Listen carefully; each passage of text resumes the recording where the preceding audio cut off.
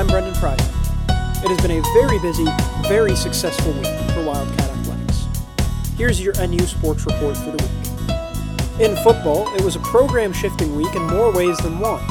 On Saturday, the Wildcats defeated Wisconsin on the road by a score of 24-10. It was the first time Northwestern beat Wisconsin in an away game since 2015. Ben Bryant was the starting quarterback again after returning from injury. He played splendidly, throwing for nearly 200 yards and 2 touchdowns. The defense held their own as well, holding Wisconsin to just 86 rushing yards and 1 touchdown on the day.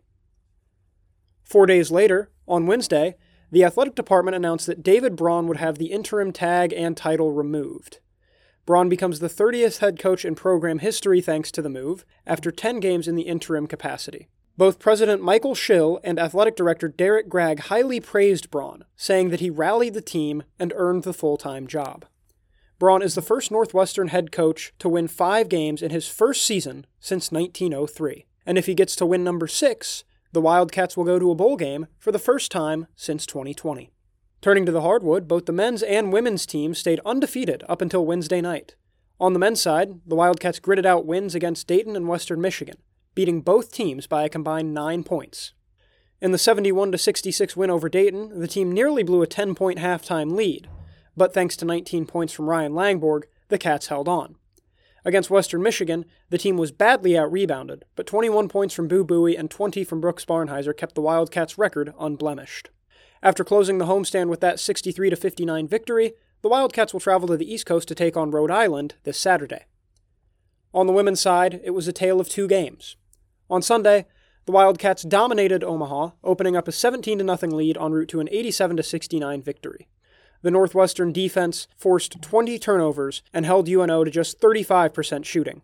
However, the team hit a massive wall by the name of Notre Dame later in the week. On Wednesday, Northwestern was demolished on the road by a score of 100-52. The Wildcats missed 40 of their 61 shots and were out-rebounded by 20. They will look to bounce back at home against Southeast Missouri State this Sunday. And finally, Northwestern field hockey spent the week preparing for its 3rd straight Final Four.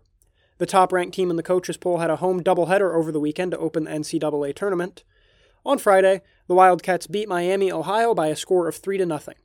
On Sunday, with a trip to the Final Four on the line, the Wildcats took on Louisville, the only team to beat them all year. Northwestern got its revenge, thanks to a last-minute goal from senior Lauren Wattis. The 3-2 victory kept Northwestern's season alive and earned them that 3rd straight appearance in the Final Four. The Wildcats continued their quest for a national title earlier today against Duke, the 3rd-ranked team in the nation. That wraps up your NU Sports Report for this week. For more information about upcoming games, as well as how you can watch the Wildcats live, visit www.nusports.com. I'm Brendan Preisman, WNUR News.